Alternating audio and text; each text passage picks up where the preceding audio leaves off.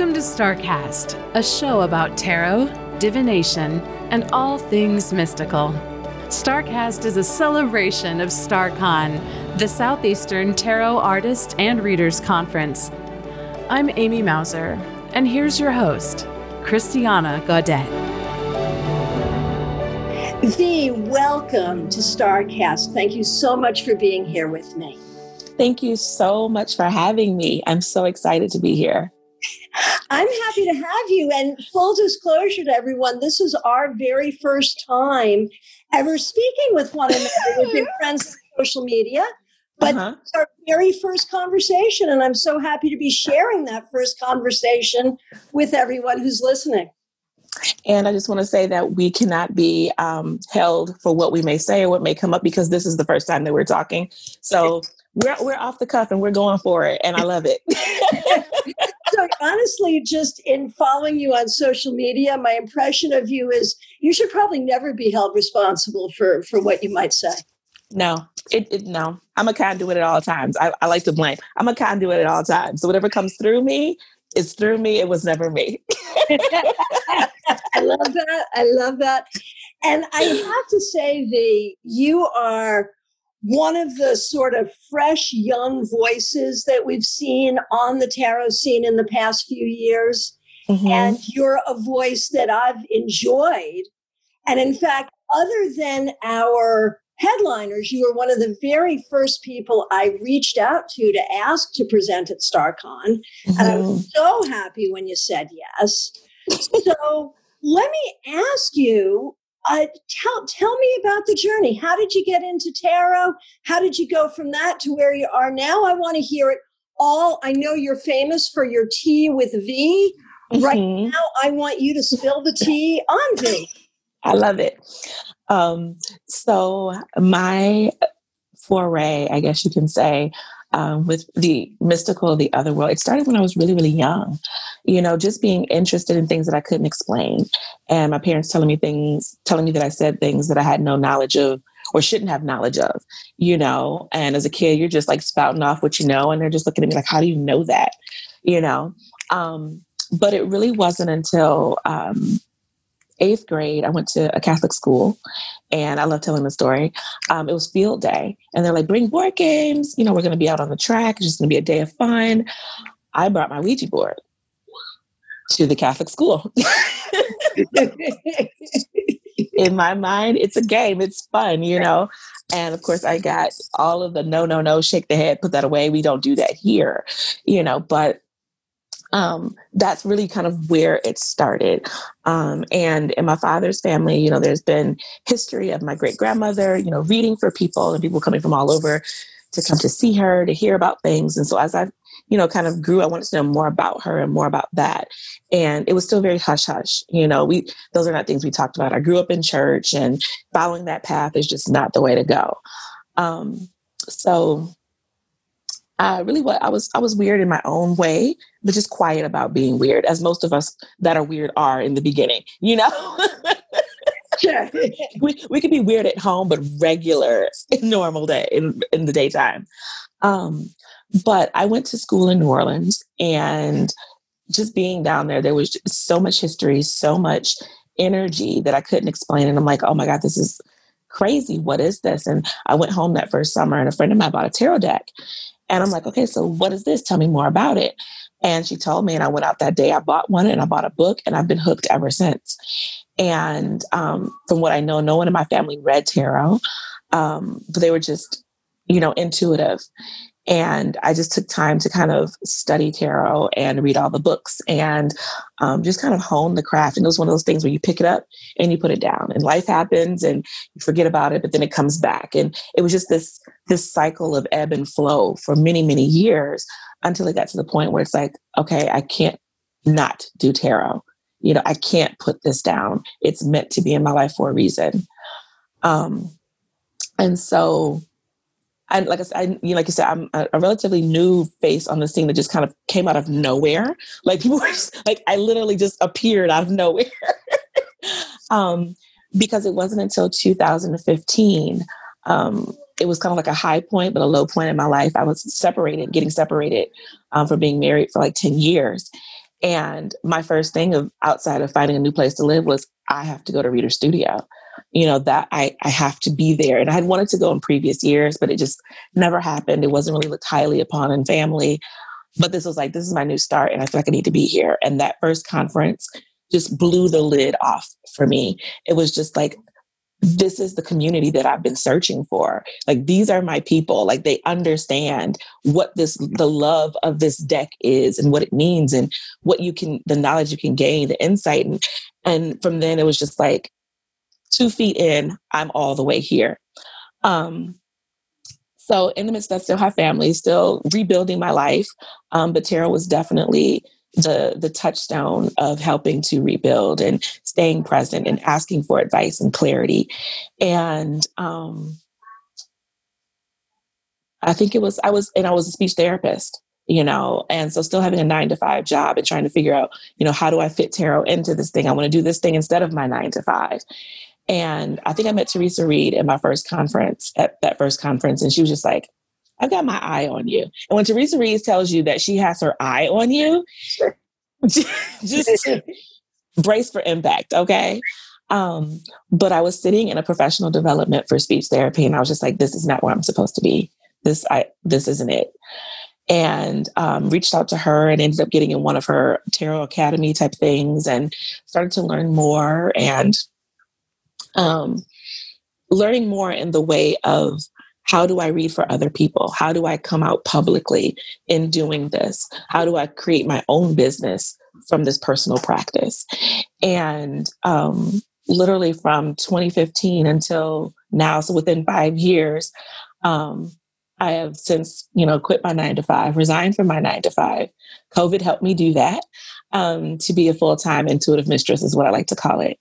But my public coming out was with the Boston Tea Room in Ferndale, Heatherly Navarre, if you're familiar, Sure. Reading in her shop, and that was in like before I got separated.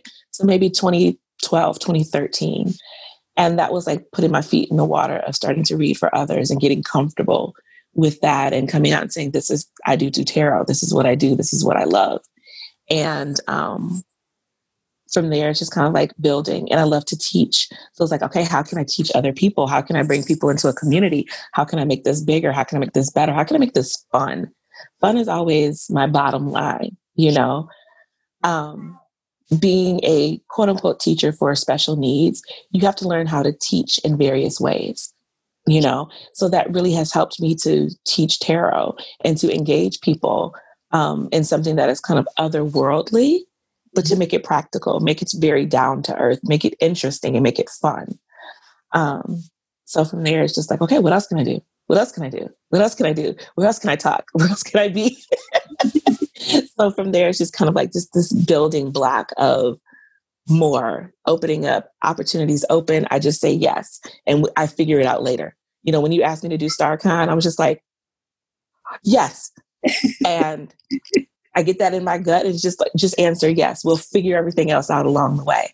And that's how I trick myself into doing more. It's just say yes, and we'll just figure it out. We're not going to stress about it. We'll just figure it out as it happens, as it goes along, Perfect. So that's really just been my move in this world, and just kind of, like I say, coming out of nowhere to, hi, I'm here. I've shown up. Well, and we're so glad you're here. Now, I have noticed, just because I do follow you on social media, that during this whole weird time of COVID, you have been doing in-person readings, yes? At the Boston Tea Room, yes. Yes. How's that going?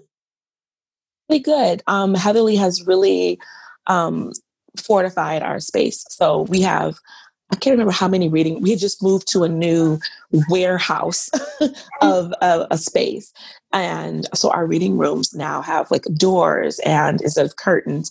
And so we have larger reading rooms that are in the back. So we use those. We have the plexiglass. We have our sanitizer. We wear masks, wear a face shield. So she really helped to create a safe environment to read in person. In the very beginning, when there was a limitation on how many people could be in store, we really kept to those numbers. So we were like, as soon as somebody left out, we let another person in. So we were really being diligent. You know, the ladies at the front desk, they're awesome with being diligent. Even now, there's sanitizer like in our foyer. So you have to sanitize your hands before the door is buzzed for you to come in. So like they're watching, and we just try to, you know, keep with the regulations as much as possible. But I really give a lot of that to Heather Lee and the ladies that I work with for making that opportunity possible.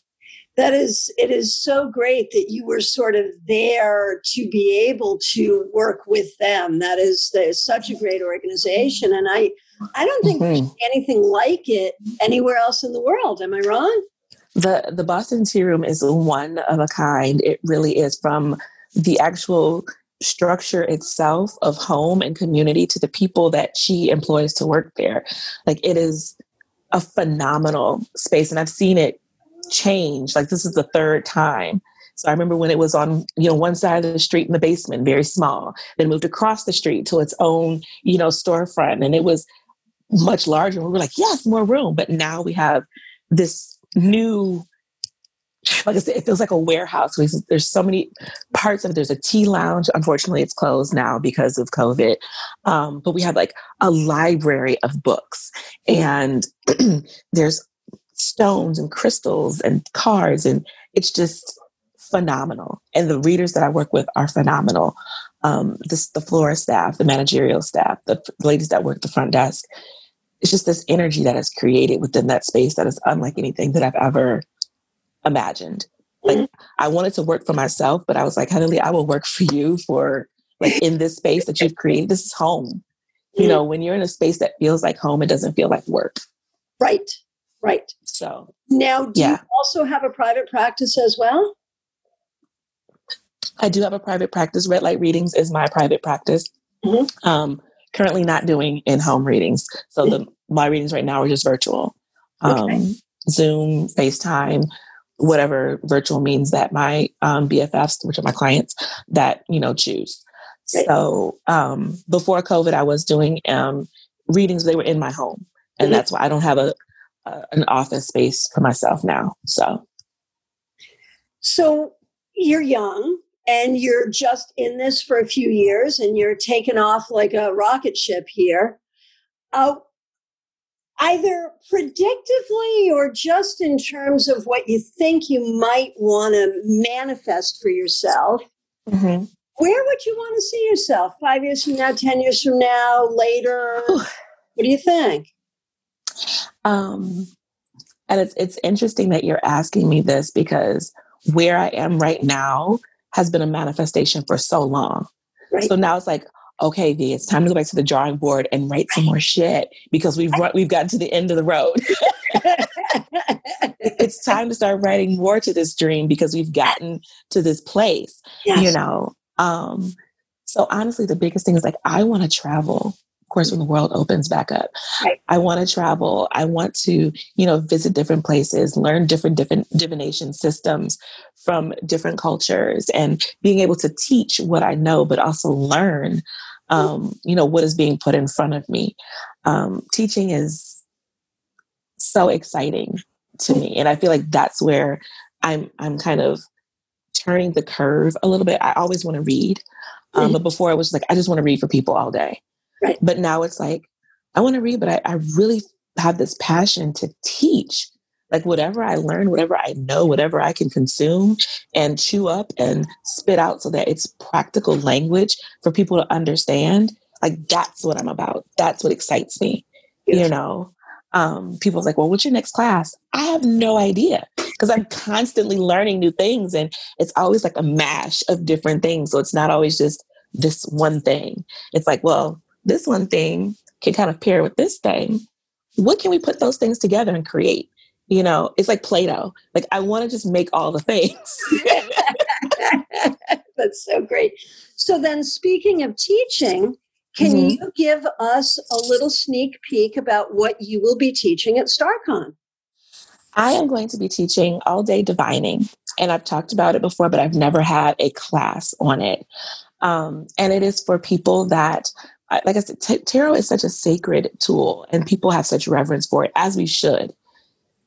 But there's also a play aspect that we can have with tarot, and in that sense of play is when we actually learn, just like children, just like the kids I worked with for speech. When you play, you learn in a different way that really does stick with you, So it's using the tarot deck to kind of predict your day, yes, but to figure out, how can I play? How can I create happiness habits using my tarot in the day-to-day? How can I role play if I'm in a situation, pulling a court card? Who do I need to be to handle this situation effectively? And then I can go back to being whoever I was before that. So it's like putting on costume and playing with the information that you're getting to figure out a situation that may be, causing you anguish. And then you're just like, okay, cool. I figured it out to take this costume off and I'm better, But it really is just about infusing play every day, using the deck and all of the things that go into work-life balance. I love it. And I think people are really going to enjoy that. That is just so wonderful. So for everyone's who's listening, you can sign up for StarCon now. Yes. Just go to the StarCon website, STAARCON. You can see a picture of V and you can sign up. So let me ask you, I have some tarot deck questions for you. Okay. Yes. So first of all, what was your first deck? Rider-Waite, the original. Right. And it became the yellow box, right? Yes. Right? All of the Okay. books are written for the Rider-Waite. Fair enough. First favorite book? 21 Ways to Read a Tarot Card. Perfect. Mary Greer. Yeah. And of course, Mary is one of our headliners at StarCon 2021. Yes. So we're excited about that too. So what deck is in your hand right this minute? At this moment, I have the Illust Tarot by Christy Prokopiak. Yeah. And it's a 90s deck. She retitled it that 90s deck. But like Beyonce and the girls from Broad City and Andre 3000 and Janet Jackson. So like pop culture people. This is my most worn deck. I have no other decks where my edges look like this and there's indentation from cracking and bending. So this is my most loved, most worn, most used deck. And how do you work that in terms of personal practice versus professional readings? How do you choose, how does that work for you? Do you have one deck that's your workhorse for a while and then you swap out, or how does that work for you? I really am an all over the board type of person. I'm a deck collector. I like to call myself that when I can't not buy a deck. Right. So it really is like what's in my hand. Right now, when I'm reading from, I just really jump started my personal practice. During COVID, I, got married. I resigned from my job. I moved. It's like, so all of these things happened. And so now I'm, living with my husband and, relocated to his home and haven't had the time to really set up personal practice. So this morning was I actually got up and I laid all my things out, a portable altar. And so I'm using the Hoodoo Tarot because I'm interested in Hoodoo as well. So I'm using that for my personal practice right now because I want to learn what that deck has to tell me on top of what the meanings are, the original meanings are. As for reading for clients, it's like really what's in my hand at the moment. I also have Life is Like a Board Game by Crystal Banner, which looks like Monopoly. Nice. So yeah, I just keep like what's in my hand right now. What's next to me? What do I feel from this client as well in reading for others? Perfect.